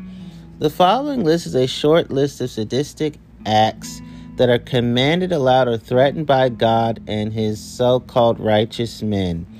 All of these verses can be found in the Torah, which are the first 5 books of the Bible. I have put them in chronological order so that you may verify them as you read along. Keep in mind that the scriptures literally have an atrocity on every other page. God entraps humans by placing the tree of knowledge in the garden and telling Adam and Eve not to eat of it. This is rather similar to placing a toy in front of a child and telling them they are not allowed to play with it. God created us with instinct, rebellion, and curiosity. Soon, he punishes us for only doing what is a part of our nature. Genesis chapter 2, verses 16 through 17. God then commands that all women must have dangerous childbirths because Eve ate the fruit. In no way, shape, or form is it just that I must pay for the sins of my ancestors. Genesis chapter 3, verse 16. God caused sibling rivalry by favoring Abel over Cain, which absolutely no attempt at justification. This act of favoritism led to Abel's murderous death at the hands of Cain. Genesis chapter 4, verse 3 through 5. God intentionally killed every man, woman, and child on the planet except for 8 people in the Great Flood, according to Genesis chapter 7, verse 23. God commands Hagar, go back into slavery and bear children for her master, though she does not want to, according to Genesis chapter 16, verse 7 through 9. God burns down a whole city, women and children included, simply because they were supposedly homosexual. Genesis chapter 19, verses 23 through 25. Judah's firstborn, was wicked in the sight of the Lord, and that the Lord slew him. How was wicked? The Bible doesn't give us this bit of information on that was wicked in the sight of the Lord. Genesis chapter 38, verse 7. God murders Onan for refusing to commit incest with his sister-in-law. Genesis chapter 38, verse 10. Exodus chapter 12, verse 29. God repeatedly tells Moses exactly what calamity he will next visit upon the Egyptians if the Pharaoh does not allow the Israelites to be set free from slavery. Then he tells Moses also repeatedly that he will harden Pharaoh's heart so that he will refuse to allow the Israelites to go, thus bringing a calamity upon his own people, as well as showing him the awesome power of the Israelites as Lord. This occurs over and over, bringing calamity upon the Egyptian people. What is troubling about this verse is that when God hardens the Pharaoh's heart. He's interfering with the Pharaoh's free will and ultimately bringing punishment on the Egyptians for something they are not What is troubling about this verse is that when God hardens the Pharaoh's heart, he is interfering with the Pharaoh's free will and ultimately bringing punishment on the Egyptians for something they are not responsible for. As a final punishment, God decides to kill all the firstborn of Egypt. The Lord reduced himself to murdering innocent kids when he could have simply freed the Israelites himself with his omnipotent, quote-unquote, omnipotent power. God punishes his children for the sins of their fathers unto the third and fourth generations. Punishing a child for the sins of their ancestors is not very just. Exodus chapter 20, verse 5, Exodus chapter 34, verse 7. God endorses slavery. He even sets up laws as to how slavery is to be carried out and goes as far as okaying beating them. Exodus chapter 21, verses 2 through 6. God sanctioned the selling of one's daughter. How can any being tell another to literally sell their child into slavery? Disgusting. Exodus chapter 21, verse 7. God orders the death of witches, sorcerers, and anyone who practices magic. Sadly enough, this verse was justification for the Inquisition. Exodus chapter 22, verse 18. God ordered to be killed 3,000 Israelites for no greater crime than worshiping a golden calf. I don't know about you, but death is a pretty harsh fucking punishment. Exodus chapter 2, verse 27. God commands death for cursing out one's parents and death for adultery. Gee, with these types of laws, the population should be almost nil by now. At Leviticus chapter 20, verses 9 through 10. Once again, God is a homophobe or at the very least a bigot. Leviticus chapter 20, verse 13. Handicapped people must not approach the altar. Leviticus chapter 21, verses 16 through 23. And ye shall eat the flesh of your sons and the flesh of your daughters shall ye eat. Leviticus chapter 26, verse 30. God ordered and allowed human sacrifices. Leviticus chapter 27, verse 28 through 29. God buries alive Korah and his family. Numbers chapter 16, verse 27. God killed 250 Levite princes who disagreed with Moses' leadership. He was so bloodthirsty that he wanted to slay more until he was talked out of it. Later, he put a plague upon 14,700 Jews who thought there was something wrong in killing 250 princes. Numbers chapter 16, verse 35. God utterly destroyed the Canaanites at Hormah as a favor to the Jews. Numbers chapter 21, verses 1 through 3. God abetted Moses in utterly destroying the Amorites at Heshbon, including the men, the women, and the little ones. Numbers chapter 21, verses 27 through 35. God commands Moses to kill all the Midianite people, including children and women. To top it off, he commands that the virgins be saved for later raping by Moses' soldiers. Numbers chapter 31, verse 17 through 18. God ordered Moses' army to utterly destroy 60 cities, killing all the women and children within. Deuteronomy chapter 3, verses 3 through 7. God ordered the Israelites to kill all the people of 7 nations. He even says to show no mercy unto them. Deuteronomy chapter 7, verse 12. God orders that we kill everything that breathes in the cities that he gives us for inheritance, according to Deuteronomy chapter 20, verse 16. A bastard can't attend church even to his 10th generation, as if denying an innocent child rights to worship isn't cruel. Deuteronomy chapter 23, verse 2. Here are my thoughts on all those things I just read to you.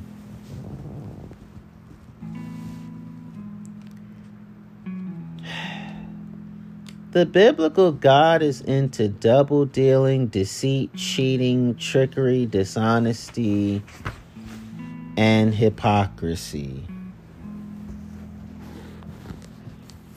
And the biblical God is egotistical, bigoted, intolerant, dictatorial, pig-headed, bullheaded, overbearing, domineering, tyrannical, authoritarian, totalitarian,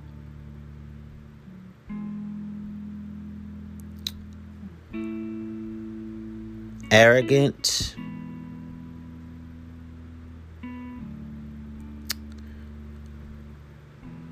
narrow-minded, and one-sided.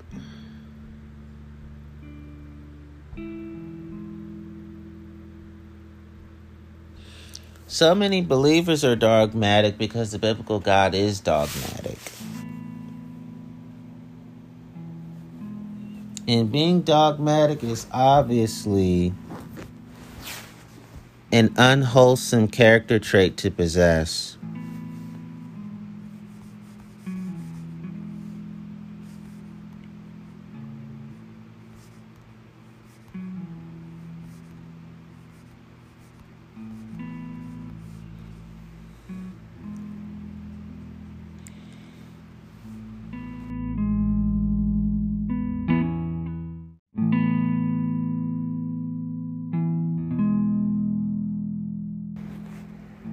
Absurd Torah science. The Torah, Old Testament, is very errant and contradictory to that of scientific facts. The first book of Genesis alone should be enough to invalidate Judaism to any intelligent person. Sadly, not only is Judaism still one of the world's leading religions, but it has spawned the most insane theism, Christianity. The goal of this page is to expose the inaccuracies of the Torah, hence shooting down its divine claim. All the verses shall appear in chronological order. Feel free to copy whatever you wish. Number 1, the Genesis 1 creation account conflicts with the order of events that are known to science. Genesis chapter 1 verse 1, the earth is created before light and stars, birds and whales, before reptiles and insects, and flowering plants before any animals. From science, we know that the true order of events was just the opposite. I'm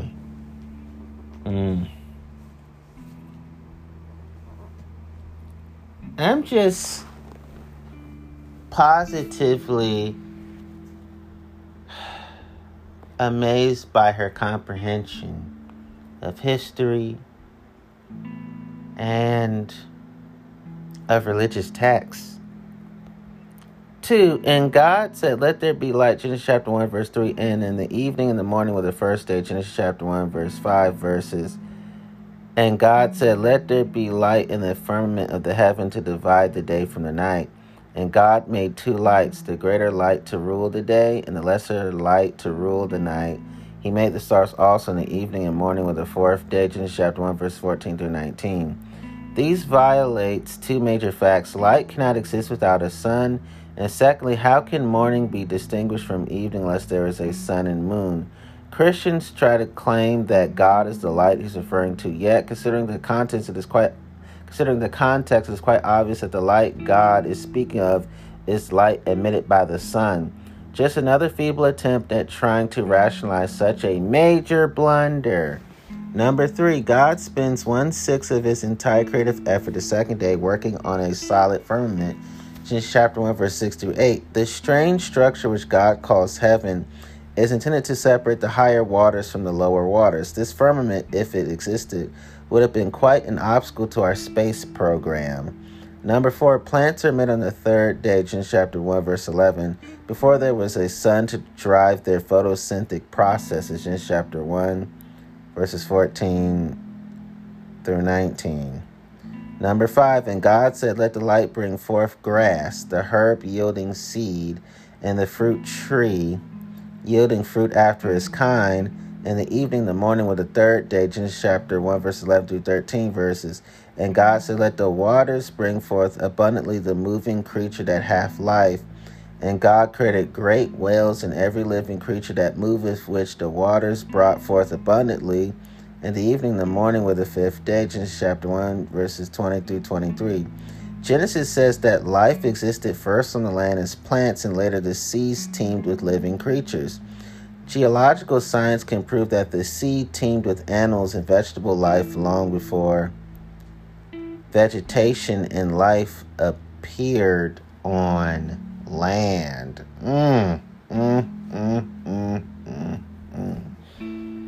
How can they say the Bible is flawless, but it's so insulting to historical realities.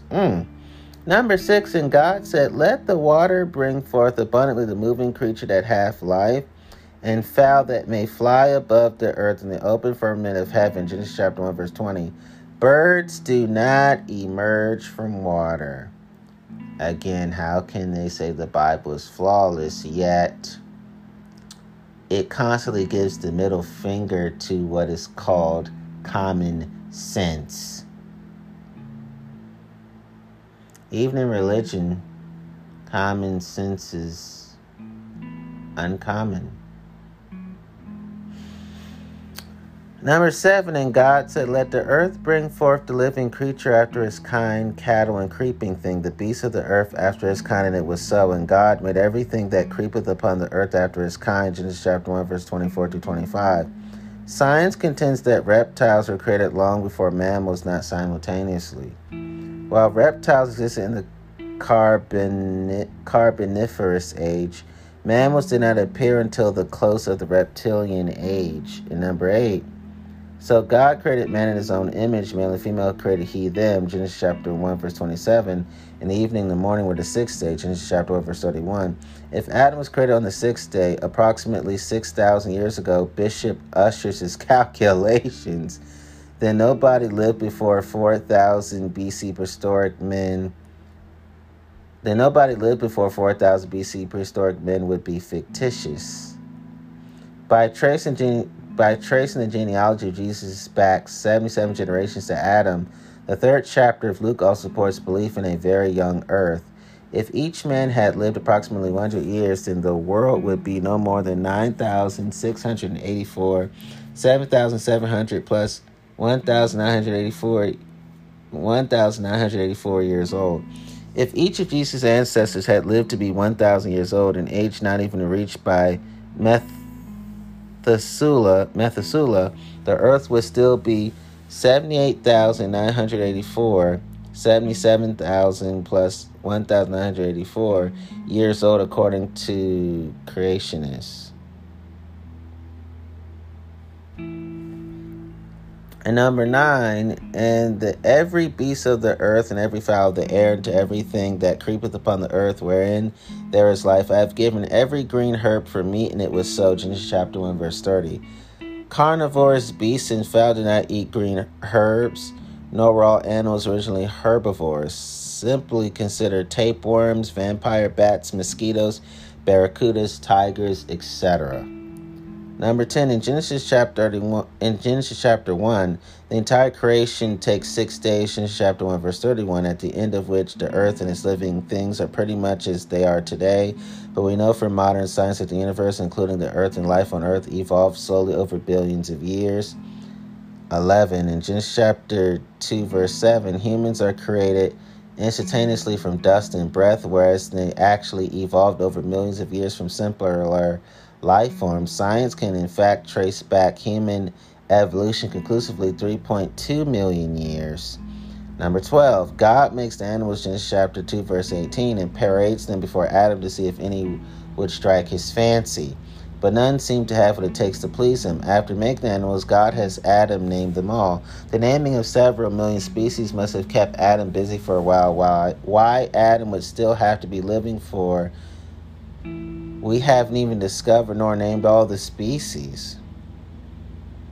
Also, consider the idea of every living creature being brought to the Middle East. That would have killed many animals due to climatic changes. Number 13, God curses the serpent, making him crawl on his belly and eat dust, in chapter 3, verse 14. One wonders how he got around before, by hopping on his tail perhaps, but snakes don't eat dust, do they? Number 14, there were giants in the earth in those days. Genesis chapter 6, verse 4. But there is no archaeological evidence for the existence of these giants. Also, there is a reference to the Nephilim being on the earth, which is a term used for a half angel, half human. Why is there no archaeological evidence for the existence of the Nephilim either?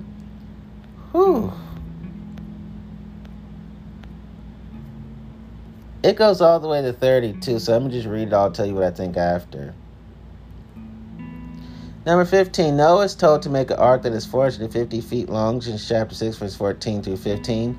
The largest wooden ships ever built were just over 300 feet, and they required diagonal iron strapping for support. Even so, they leaked so badly that they had to be pumped constantly. Are we to believe that Noah, with no shipbuilding knowledge and no shipbuilding tradition to rely upon, was able to construct a wooden ship that was longer than any that has been built since? Number 16. Whether by twos or by sevens, Noah takes male and female representatives from each species of everything that creepeth upon the earth, Genesis chapter 7, verse 8. Now this must have taken some time, along with expert knowledge of taxonomy, genetics, biogeography, and anatomy. How did Noah manage to collect the endemic species from the New World, Australia, Polynesia, and other remote regions entirely unknown to him? How, once he found them, did he transport them back to his Near Eastern home? How could he tell the male and female beetles there are more than 500,000 species apart? How did he know how to care for these new and unfamiliar animals? How did he find the space on the ark? How did he manage to find and care for the hundreds of thousands of parasitic species or the hundreds of thousands of plant species? Plants are ignored in the Genesis account, but the animals wouldn't last long if the plants died in the flood. No, wait, don't tell me a miracle happened, millions of them. Number 17. All the animals boarded the ark in the self-same day, Genesis chapter 7, verses 13 through 14. Since there were several million species involved, they must have boarded at a rate of at least 100 per second. How did poor Noah and his family make sure that the correct number of each species entered through the door and then get them all settled into their proper living quarters so efficiently? I wish the airline companies could do as well.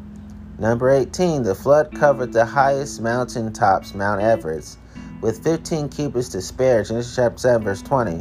Where did all the water come from? Where did it all go? Why is there no evidence of such a massive flood in the geological record? Number 19, when the animals left the ark, Genesis chapter 8, verse 19, what would they have eaten? There would have been no plants after the ground had been submerged for nearly a year. What would the carnivores have eaten? Whatever prey they ate would have gone extinct. And how did the New World primates or the Australian marsupials find their way back after the flood subsided? Number 20, Noah kills the clean beasts and burns their dead bodies for God, Genesis chapter 8, verse 20. According to Genesis chapter 7, verse 8, this would have caused the extinction of all quote-unquote clean animals, since only 2 of each were taken onto the ark. So why is it that we still have quote-unquote clean animals? Number 21, God is filled with remorse for having drowned his creatures in the flood. He even puts the rainbow in the sky so that whenever the animals see it, they will remember God's promise not to do it again. Genesis chapter 9, verse 13. But rainbows are caused by the nature of light. The refractive index of water and the shape of raindrops. There were rainbows billions of years before humans existed. 22, the whole earth was of one language, in chapter 11, verse 1. But this could not be true, since by this time around 2400 BCE, there were already many languages, each unintelligible to the others.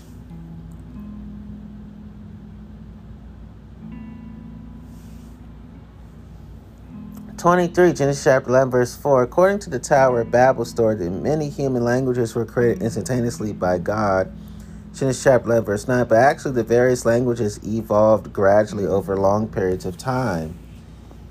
24, Genesis chapter 14, verse 14. Abraham goes into pursuit looking for his captive relative in the city of Dan.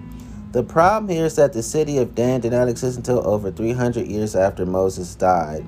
How is it that Abraham could enter the city of Dan when the city did not even exist? 25. Jacob displays his and God's knowledge of biology by having goats copulate while looking at streaked rods. The result is streaked baby goats, Genesis chapter 30, verse 37. The author of Genesis, God, as a question mark, believe that genetic characteristics of the offspring are determined by what the parents see at the moment of conception. This is a laughable belief. Ask any animal husbandrist. 26. Camels don't divide the hoof. Leviticus chapter 11, verse 4. This statement is completely moronic, for every teenager knows what a camel toe and how it's used to describe a specific split. 27. The Bible says that heirs and conies are unclean because they chew the cud but do not part the hoof. Leviticus chapter 11, verse 5 through 6. But hares and conies are not ruminants, and they do not chew the cud. 28. Bats are birds to the biblical God. Leviticus chapter 11, verse 13 through 19, and Deuteronomy chapter 14, verse 11 through 18. 29. Some birds have 4 feet, according to Leviticus chapter 11, verse 20 through 21. 30. If there is a God, there's one thing we know for sure about, quote-unquote, him. He really likes insects, particularly beetles. There are more species of insects by far than all other species of life on Earth. As J.B.S. Haldane said, he has an inordinate fondness for beetles, yet insects are said to have 4 legs in Leviticus chapter 11, verses 22 through 23. 31. Unicorns have never existed, yet they are said to in Deuteronomy chapter 33, verse 17. Lastly, 32. Fiery serpents have never existed yet. Numbers chapter 21, verse 6 claims they do, and to this day still inhabit certain cities. The living creature after his kind, cattle and creeping thing, the beasts of the earth after his kind, and it was so. And God made everything that creepeth upon the earth after his kind. Genesis chapter 1, verse 24 to 25. Science contends that reptiles were created long before mammals, not simultaneously. While reptiles existed in the Carboniferous age, mammals did not appear until the close of the Reptilian age. And what are my thoughts on all these things I just read to you? It shows me that religion encourages people to be absent-minded and attentive and into the faraway, forgetful in the crowd's daydreaming that they do. Because data and research are what they are thoughtless of. Unfortunately, that is their misfortune.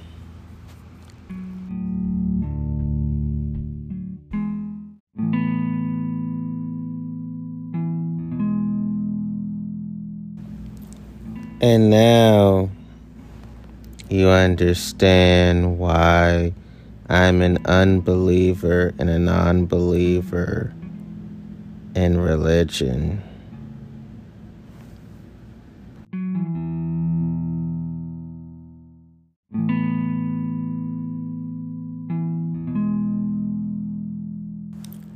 I am proud to be an apostate, and I am proud of not regularly attending any and all houses of worship. I love being unchurched.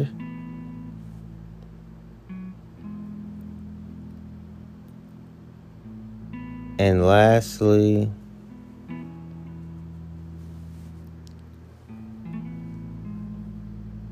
I love being religiously unaffiliated as well.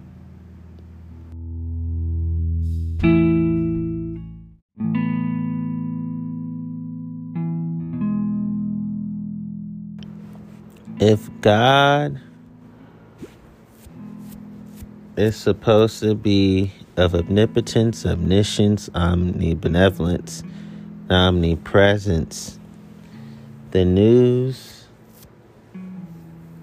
wouldn't be a wealthy avenue for bad news, and prayer would be deemed unnecessary,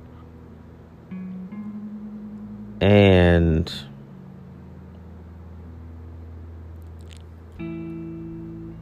you wouldn't have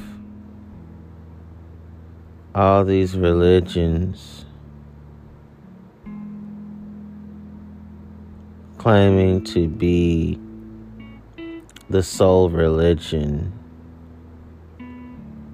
of this supposed deity, and no prophecy would ever be rendered failed and false.